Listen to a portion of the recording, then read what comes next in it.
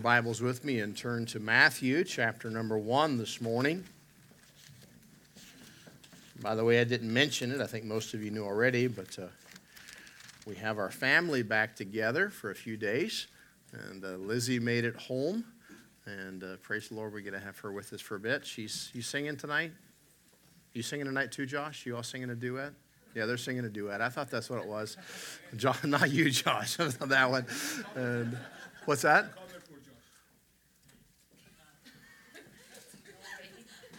I'm going to behave myself. I'm going to try really hard. Amen. Matthew chapter 1. I'm going to talk to you this morning, and this is a subject we touched on a few weeks ago, but as we look to thinking of our Savior coming, I want to focus on it a little more in depth on why the virgin birth is essential. Amen. Why the virgin birth is essential. And I want you to look with me in Matthew chapter 1, verses 18 through 25. Now, the birth of Jesus Christ was on this wise. And let's stop here just for a moment. It does not matter what man says or man thinks. We have this morning the perfect, holy, preserved Word of God. And in this book, it tells us this is what happened. This is the record of the birth of Christ. It goes on to tell us here in verse 18, now the birth of Jesus Christ was on this wise. When as his mother Mary was espoused to Joseph, before they came together, she was found with child of the Holy Ghost. Then Joseph, her husband, being a just man and not willing to make her a public example, was minded to put her away privately. But while he thought on these things, behold, the angel of the Lord appeared unto him in a dream, saying, Joseph, thou son of David, fear not to take unto thee Mary thy wife, for that which is conceived in her is of the Holy Ghost. Amen. And she shall bring forth a son, and thou shalt call his name Jesus, for he shall save his people from their sins. And all this was done that it might be fulfilled, which was spoken of the Lord by the prophet, saying, behold, a virgin shall be with child, and shall bring forth a son, and they shall call his name Emmanuel, which is being interpreted is God with us. Then Joseph, being raised from sleep, did as the angel of the Lord had bidden him, and took unto him his wife, and knew her not till she had brought forth her firstborn son, and he called his name Jesus. Let's pray together. Lord, how powerful your word. How powerful the prophecy of your coming. That prophecy that man said could never come to pass. And yet exactly as the prophets hundreds of years before had said, you came, born of a virgin, to be my Savior. You left heaven and came to earth to become flesh. You clothed upon your holiness, the temporal, that you might become my Savior, the Lord of glory. Oh, this morning as we think of the integrity of the gospel and the integrity of truth, and Lord, why it is so vital, why it is essential, this matter in the doctrine of the virgin birth. Lord, I pray you'd help us to understand that and see it in illustration form this morning and in Scripture as we look in just a few moments. Lord, would you help us today? We need your help. Help me. In your precious name we pray. Amen. As I talk to you this morning about why the virgin birth is essential, I'd like to take just a few moments and share with you a bit of a history lesson. Well, Caleb, if I could get you to go ahead and put the next slide up for me. This past Thursday, just a few days ago, marked the 55th anniversary of a tragedy known as the Silver Bridge collapse. That bridge, the most disastrous, the greatest loss of life of any bridge tragedy in the history of the world, still to this date. It was a bridge that connected West Virginia and Ohio, a bridge that would be 9 miles or 10 miles away from where I would grow up as a young boy. A minor flaw. just one minor flaw in one of the 12 eye bars. We'll talk more about that in just a moment. Eye bar number 330 that would form the suspension of that bridge caused it to fail. According to what they have learned, they realized that that eye bar was on the Ohio side of that bridge. The eye bar, that piece, if you'll look there at the slide, you'll see an up-close picture of that eye bar. It was the end of a long piece of steel, and that round circle was sheared because of that crack, that fissure. That eye bar that you see pictured, the actual recovered eye bar, had high levels of residual stress from its manufacturing, allowing water to pool at the bottom of the eye hole where that connecting pin would tie it together. Over the course of 39 years, from its building until it fell, a crack formed and grew until it was eventually 3 millimeters long. Temperatures in the area there in West Virginia on December 15th, 1967 were near freezing. Not as cold as our temperatures here, but still cold, making the material of that bridge even more fragile and more brittle than normal. All of that would go together to cause a crack. And that crack would grow almost instantly down the outer edge. This crack would overload the upper side, which separated with some signs of moldability and ductability there. The resulting asymmetrical load on that pin that would connect it to the other eye bar that was supporting one of the supports of that bridge, that side loading, would cause it to twist. That single eye bar that was left vibrated off the other side of the pin, at which point the chain was completely severed. The adjacent tower, being destabilized, started toppling and fell to the north. The road below twisted over, and the other tower was pulled down to the river. Witnesses recalled hearing what sounded like a gunshot of those that were on that bridge, on the entrance, the approach, and the exit.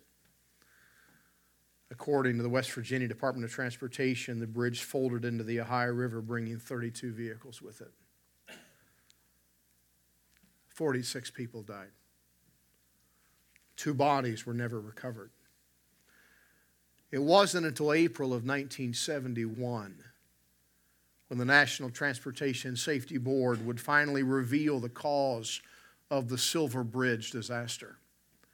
That silver bridge that was built, it was technologically supposedly superior, called the Silver Bridge because of, at the time of its creation, very high-tech aluminum paint that was used to paint the structure. It was finally revealed the cause of that disaster was a cleavage fracture in the lower limb of eye bar number 330, pictured there on the screen. That fracture is a critical flaw over the 40-year life of the structure. That fracture would cause, that single link would cause the entire bridge to fall into the river. My family and families related to my family would have family members who would perish in that bridge. My father stayed after school. He was in high school for a basketball game that night. At the basketball game, he was watching their basketball team play. The basketball coach that coached the basketball team at Point Pleasant High School. His parents, as he coached that game, my father would watch that night. His parents would plunge into the river and die. All because of a small crack that caused one piece of that bridge to fall. just one link. When the lower side of that one link of that eye bar gave out, that load would be transferred and the entire structure would fall down. You see, that bridge was made in a way that they are not made anymore. There are still in use some eye bar bridges. There's an eye bar bridge that crosses the Ohio River in Pennsylvania. But that eye bar bridge has redundancy built into it. And there are several eye bars that are built together and pinned together, so if one breaks, there's redundancy. I think of the bridge across to New York City. Some of you have been across that great bridge with giant cables. I read a story just this week about that bridge, how as they were designing it, one of the designers realized that some of the steel had been rejected, so they overbuilt the bridge with more steel just in case, to give it a little more of a overload capacity and a overbuilding to make it safer. But that particular bridge, the Silver Bridge that fell 55 years ago this week, was won in such a way that with one failure, the entire bridge would fall. Can I tell you this morning with certainty that if the virgin birth is not true, if the doctrine of the virgin birth be not true and broken, then the whole of the gospel, the whole canon of Scripture falls. So, Pastor, that's a pretty serious statement. It's a true statement. There is an attack, and has been for many years, on the virgin birth. You can look at many perversions of Scripture in our English language, and you will find that many of them will change the word virgin. They will remove it and replace it with the word young maid. I do not believe that is accidental. I believe there is an actual attack on the gospel, on the doctrine of Jesus Christ, and on this book. And I want to talk to you this morning, not lengthily, but I want to give you a couple of reasons why the doctrine of the virgin birth is essential. I want you to imagine, as you think of that tragedy of everything falling and all the people that would lose their life, you understand that you and I would lose more than our life if it were not for the virgin birth. We'd lose life eternal. We would face eternal damnation with no hope. But this morning, I want to talk to you about why the virgin birth is absolutely, completely essential. First, the virgin birth reveals the truth. The virgin birth reveals the truth and the accuracy of Old Testament prophecies.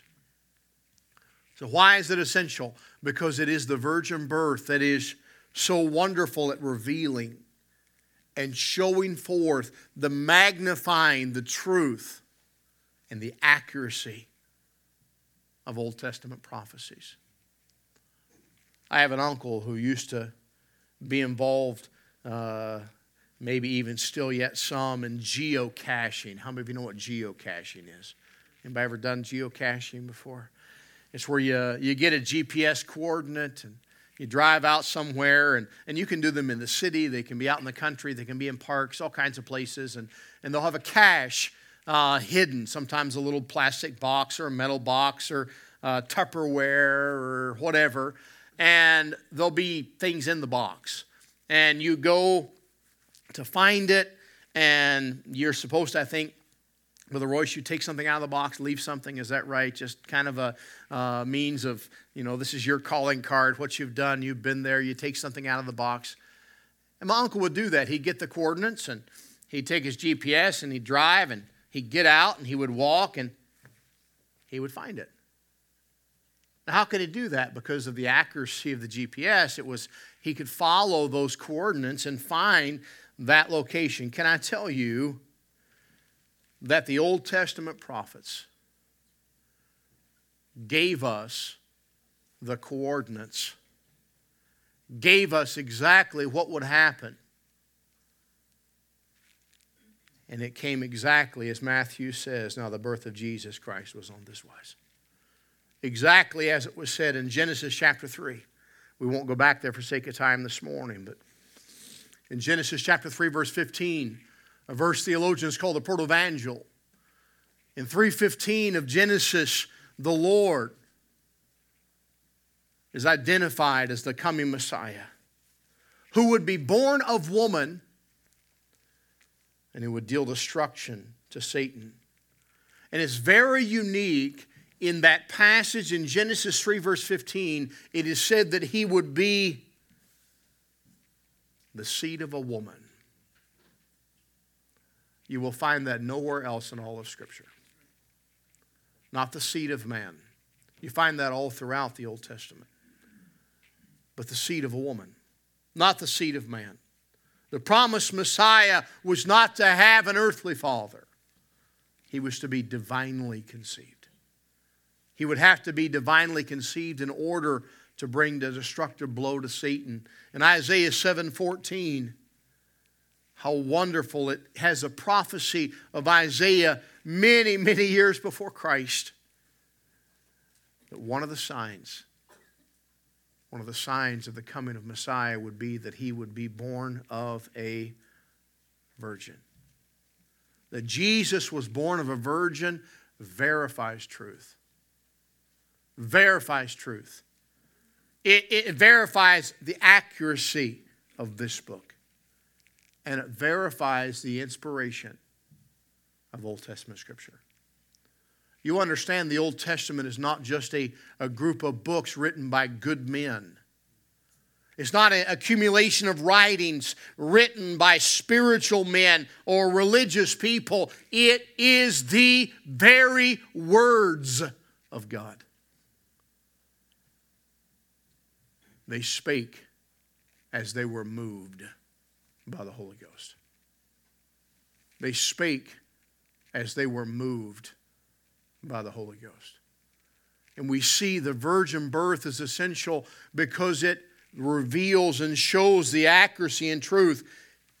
If that truth of the virgin birth is broken, can I tell you, just like that bridge that began that convulsive sway and completely would fall totally to destruction inside of the Ohio River, that the gospel of Jesus Christ, the doctrine of salvation, without that verifying of the Old Testament, would begin to sway and waver and fall without hope.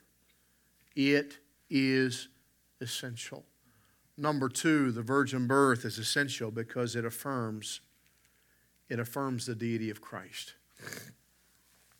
It affirms the deity of Christ, that He is the God-man. That's an important word, the God-man. The New Testament teaches us. We started in Matthew chapter 1 as we read our text. As we began in Matthew 1:1 and on throughout the end of the book of Revelation, the New Testament teaches us that man's sin and guilt before a holy God is so great that a Savior must come from outside of man's efforts. Man's efforts can do nothing to help. The Savior being both human and divine. How is that possible? How is it possible? Since humanity cannot create such a Redeemer, our Heavenly Father provided a Savior through the virgin birth who was holy God and holy man. Complete. The Bible is clear that Jesus was both God and man. In John, God gives us the words, in the beginning was the Word. You'll notice that word is capitalized because it's a person. It's Jesus Christ. In the beginning was the Word, and the Word, again capitalized, was with God, and the Word, again capitalized, was God, and the Word, again capitalized, the person, the Word became flesh and dwelt amongst us, and we saw His glory. The glory is the only begotten from the Father, full of grace and truth. God would give the Apostle Paul these words to pen to the church at Colossae. In Colossians 2, verse 9, for in Him, speaking of Jesus Christ, all fullness of the Godhead dwells. Amen. Everything in Him. He is, not was, is the God-man. The virgin birth affirms the deity of Christ. There are many today who believe in Jesus. Many. I had the privilege a few weeks ago, I called Brother Ahmad after to talk with a fella at his door just 12 blocks away from here. Wonderful fella. A follower of Islam. As I talked with him, I shared a bit with him. Very open, very, very wonderful guy, and we chatted a bit. And I said to him, I said, I know that you believe in Jesus. I used his word that he would call Jesus, but I said, I know that you believe that Jesus was a prophet. He said, oh, absolutely. I shared with him, I said, I believe that he was more than a prophet. I said, I believe that he is very God. I said, I know that we don't agree, but I gave him the gospel tract and we talked a bit. There's a difference in believing that Jesus is a prophet and believing that Jesus is God. There's a big difference. There's a big difference in believing that Jesus was a good teacher and believing He was God. That's a big gulf. And without the virgin birth, can I tell you that we have a gulf that cannot be crossed? We have irreparable damage to the gospel. We have catastrophic failure. The virgin birth is essential because it affirms the deity of Christ. It was necessary to bring up the unique nature of Jesus Christ. By the way, He wasn't half man and half God. He was 100% man, 100% God. He was the God-man. We see Him as a man when He grew weary, when He slept, when He was hungry, when He was tired, when He experienced the pain of Calvary. We see Him as God when He walked on the water, when He cast out demons, when He said to the storm, peace, be still, and the sea was as glass. We see Him as God when He fed the 5,000, when He healed the sick, when He raised the dead. He was the God-man. Christ could not be the God-man if He were not virgin-born. If there had not been the miraculous fusing together by the Holy Spirit, if Jesus had been born of natural parentage, with a biological father and a biological mother, He would not be deity. He could be a good man, He could be a teacher, He could be a prophet, but He could not be God. Number 3, why is the virgin birth essential? Because the virgin birth affirms the sinlessness of Jesus. The sinlessness of Jesus. Can I tell you, Jesus Christ wasn't just a good man. He was a perfect man.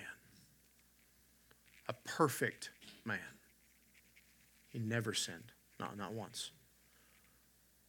How many of you can say you've never sinned? I'll wait. I'm sure everyone will raise their hands. By the way, husband, if you raise your hand, your wife will probably slap it down. We can't say that. We can say we try not to sin. We can say we try to be good, but we fail. I'm not going to ask them, but Josh and Elizabeth are in Bible college. I'm sure, I know at least at Howes Anderson, I'm sure West Coast, they probably have infractions. If you break, there's rules. You have to follow rules. I know you have to follow some rules. Now, I'm not going to reveal anything, but I have a feeling that both of these young people have broken some rules in college. Now, I don't know. I don't have a video camera watching them as far as they know. But my guess is, if they're normal, they've broken some rules. When I was in Bible college, Mark, you're going to have a hard time believing this. I broke some rules. Isn't that shocking? That shakes your faith, doesn't it? The bridge starts to tumble. I broke a lot of rules, Brother Ahmad. Now, I didn't do horrible, evil, vile things, but I'd forget to sign in and out of my room. Sometimes I wouldn't make my bed. Sometimes I'd forget to turn in forms. I had to turn a form in. But I broke the rules. And I got in trouble when my wife and I were dating because of those little things. One time I got what's called campused, which meant that I wasn't allowed to do certain things. I wasn't allowed to date. I wasn't allowed to see her for a little while. She was praising the Lord Jesus Christ, but I broke some rules. And I was a pretty good kid. I was pretty good, but I wasn't perfect. And by the way, there's only one that ever has been, and that's Jesus Christ. Pilate tried to find a way to salve his conscience and his mind to say, okay, it's all right that we kill him because he's done this. By the way, we know from media and culture that when someone runs for public office, that there are professional people that their whole job in life is to dig in their past. That's why Brother Mike's never going to run for political office. He has too many skeletons in his closet. But, if you got a speeding ticket when you were 16 years old, they're going to find out. If you shot a spitwad in grade 5, they're going to find out about it when you run for office. They're going to search history, everything you've ever done. They searched Jesus Christ. And Pilate said, I find no fault in him. None. By the way, Pilate couldn't see in his mind, but if he did, he would have found no impure thoughts. He couldn't see into his heart, but if he did, he would have seen no ill motives. He would have found that when those men were nailing Jesus to the cross, rather than Jesus feeling, man, I wish I could get you, they would have found that his heart would have been, I love you. While you're yet a sinner, I'll die for you. Perfect, sinless. And yet without the virgin birth, it would all come tumbling down. Because he could not be perfect. He could not be sinless. But the virgin birth affirms the sinlessness of Jesus' perfect life. Not the seed of man. We see Jesus victorious over sin, over Satan, over temptation. He was perfect. Because he was sinless, he was accepted. Brother Ahmad said to God, I'll be a sacrifice. I'll die for the human race. He wouldn't do that, but if he did, God would look at him and say, won't work. You got to die for your own sin, and you got so much, it's going to take a long time. By the way, that's the case for every person. If Peter, tempestuous Peter, had said, I'll go. Remember, he said, Lord, you're not going to go, and I'll go with you all the way. If Peter could have gone, he would not have been accepted. Jesus could only be accepted as the payment because he was sinless. If he had even one sin, He could not have borne your sin and my sin. When John was preaching, I don't know about you, but there's some people that I would like to have met.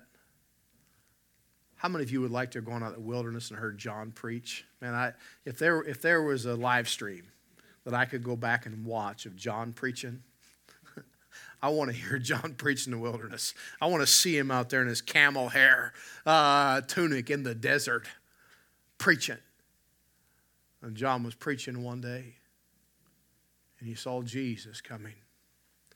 John the forerunner, John who came to prepare the way, as John stopped. And he said, "Behold, the Lamb of God that taketh away the sin of the world."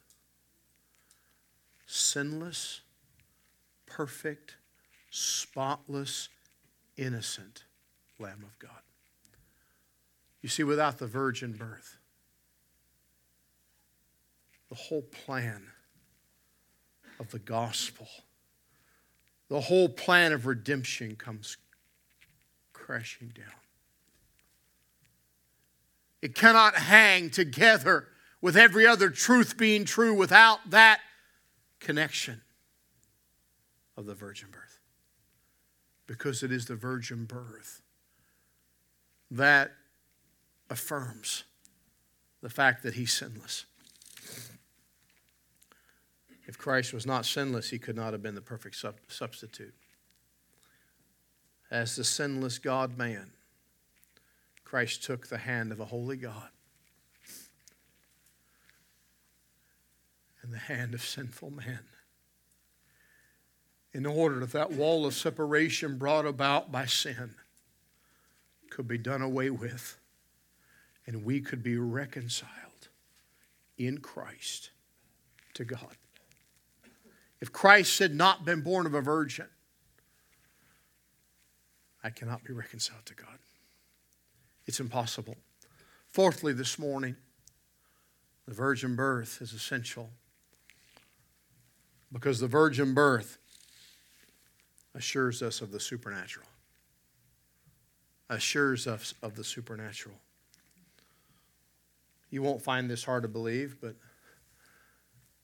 there are many who find it hard to believe that Jesus Christ was born of a virgin. They find it impossible, contrary to natural reason, and I would agree with them. To accept the virgin birth is to accept the supernatural. There have been some unusual births. I was at the birth of all three of our children. I assisted in Rebecca's birth. Rebecca has always been the most stubborn child that we have. My wife has a very strong right arm from beating her so much trying to get her in shape.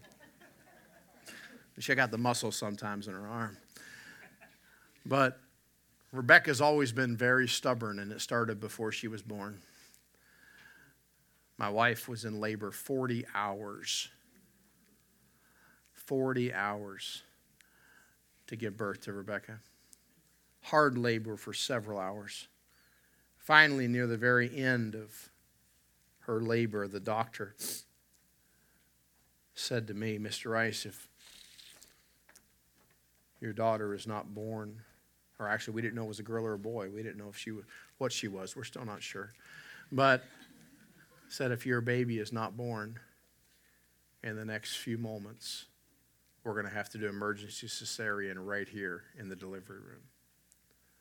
They had tools. They brought tools in like ready to do emergency cesarean. They tried one last thing as they were monitoring her heart rate as her heart rate was dropping. They put a suction cup on her head. And the doctor grabbed a hold of that suction cup and told the nurses they were supposed to push. And these little nurses were about Chona's size. And I said to the nurses, I said, "Tell me what you're doing and get out of my way." And as the doctor pulled the suction cup, I pushed Rebecca out. Carrie didn't do anything. She just laid there. And I need a place to sleep tonight.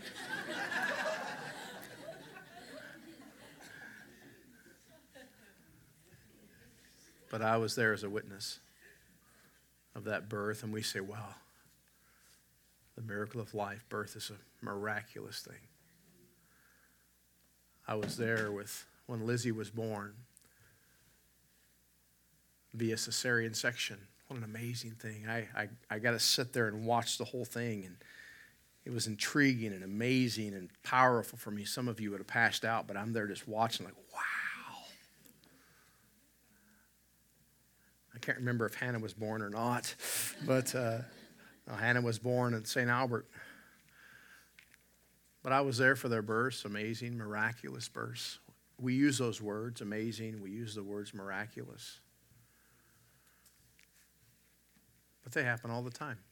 Now, they're amazing to us, and praise God for that. But can I tell you that since God created man and woman, God designed for natural birth to come about. You understand Cain and Abel and Seth and all their brothers and all their sisters, they were born just as every other person has been born. But Jesus' birth was not natural. It was supernatural. It is the virgin birth that assures us of the supernatural. The miraculous. The Bible tells us there in our text in Matthew chapter 1. Now the birth of Jesus Christ was in this wise. When his mother Mary was espoused to Joseph, before they came together, she was found with child of the Holy Ghost. By the way, when Joseph found out she was pregnant, he said, I'm going to have to privately put her away. You know why? Joseph knew they'd never been together. And Joseph thought, well, it's got to be somebody else because it's not me. And Joseph knew it wasn't him.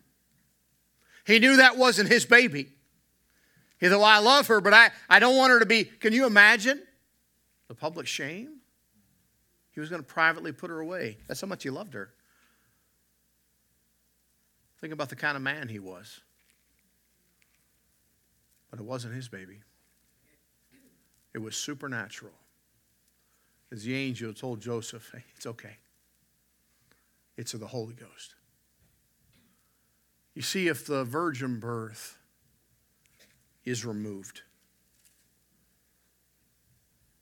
then it is no longer supernatural. Just another baby. Oh, sure, born in a manger. Sure, maybe the shepherds came and visited him at the stable. Sure, maybe a couple years later, wise men would finally find him in a home and come in and give him gifts. Sure, but without it being a virgin birth. Just another baby. Just another birth. We have a couple ladies who are expecting, I believe in February. Both of them. I think that's right. Wonderful little baby, a little boy and a little girl on the way. We're excited about that. How awesome that is. But Jesus was not just another baby. It was supernatural. The miracle of the virgin birth assures us that the miracle of our spiritual birth is possible. I was born March 31st, 1975 in Pleasant Valley Hospital in Point Pleasant, West Virginia. Early one Monday morning. The Monday morning following Resurrection Sunday. That's where I was physically born. I found out this week a very unusual thing. Pastor Ben Turner, Brother Ahmad and Mitra's former pastor, he's going to be with us for our pastors' conference in March or in January. When he was born, his parents lived 12 miles away from my parents.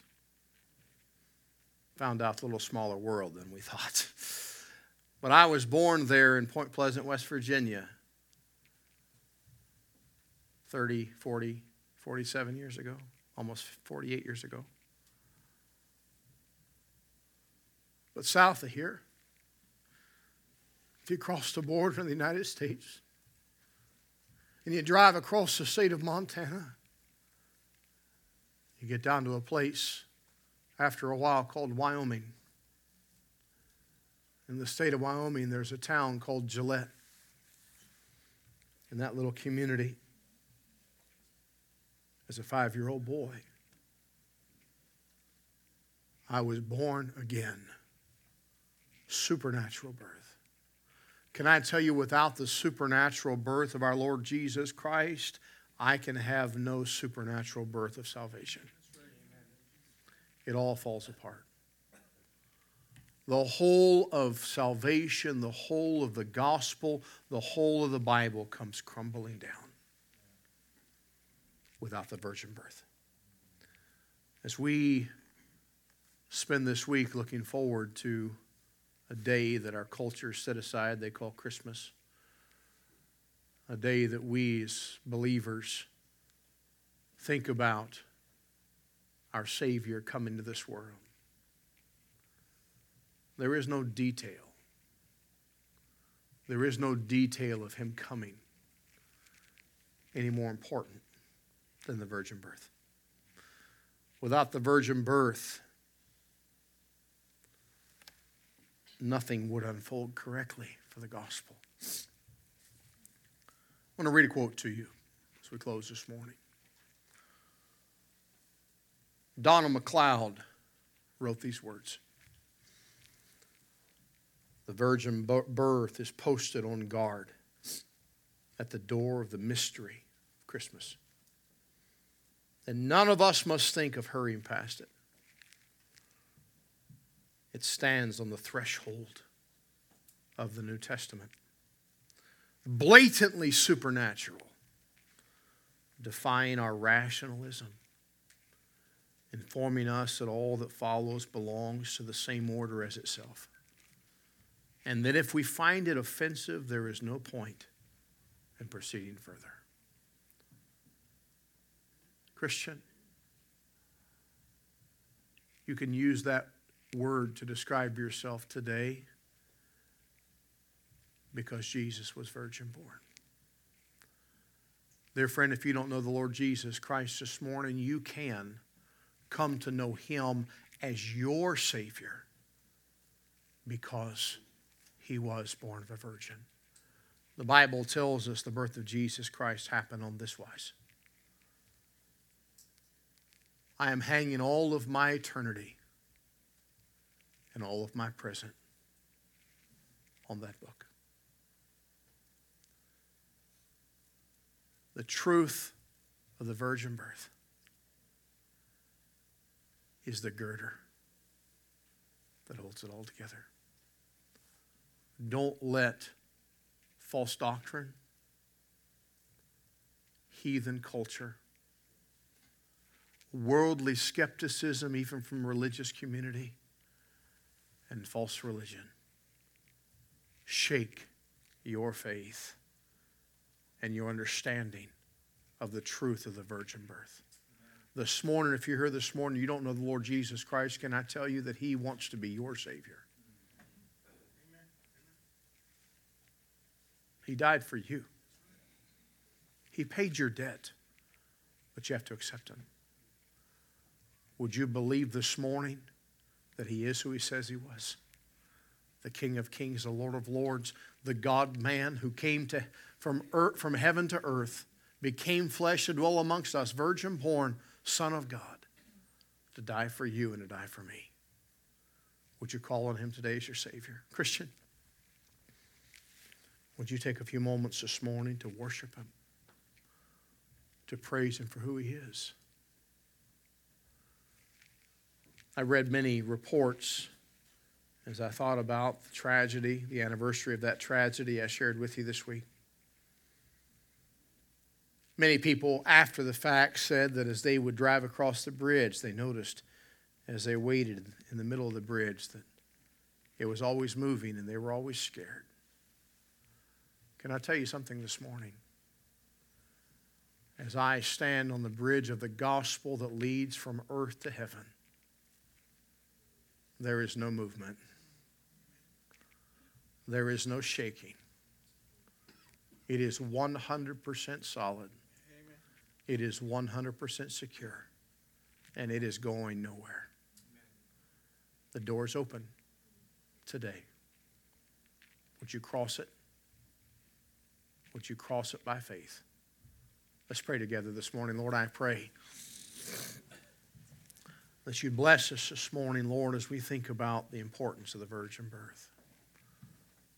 Lord, I don't know the hearts of any person in this room besides myself. Lord, there are many people here, Lord, I may not know, and I don't know their story. I don't know their life. And Lord, even if I did, I can't know their heart. Lord, it may be today that there's someone here who has never placed their faith fully and completely in Jesus Christ for salvation. Maybe one here that does not know for sure if their life was over this very moment, that they are ready to stand before a holy God because they have been born again. They've been saved. They've received the gospel, believed the gospel. Lord, if that's the case, I pray this morning they would come believing. They would come and let someone during this time of invitation sit down with them and open the Bible with them and show them how they can trust you today. Lord, I want to praise you and thank you for the firmness of the foundation of the gospel.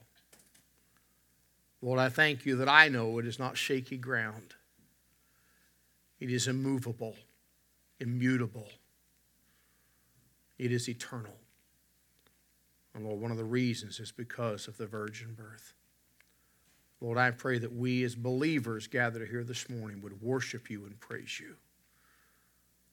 That you would receive our worship today as we praise you for being the virgin-born Son of God that came to die for me. Oh God, may you receive glory this morning.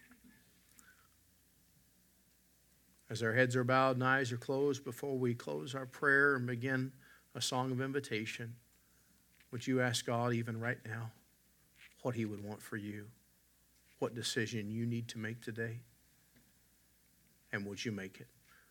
Lord, thank you for what you've done, for what you're going to do. In Jesus' precious name we pray. Amen. Brother Royce, if you would. And we'll stand together and sing hymn number 301, Only Trust Him, hymn number 301. We'll sing the first and the last verse.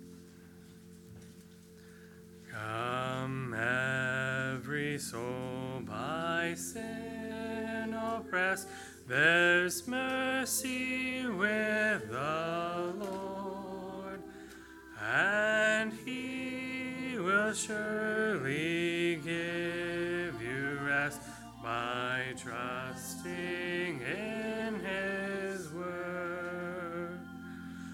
Only trust him, only trust him, only trust him now. He will save you, he will save you, he will save you now. On the last, yes, Jesus is the truth, the way that leads you into rest. Believe in him without delay, and you are fully blessed. Only trust him, only trust him, only trust him now. He will save you, he will save you, he will save you now. And he will. He'll save you now, but one day it's going to be too late. One day it will be too late. Don't leave without knowing him. What a wonderful, wonderful Savior. Let's pray. Lord, we worship you. We praise you for being the virgin-born Son of God who came to take my sin to bear my debt, to pay the price on Calvary, to be buried and raised again, to make atonement, to redeem me. Lord, we worship you for that. We praise you for that.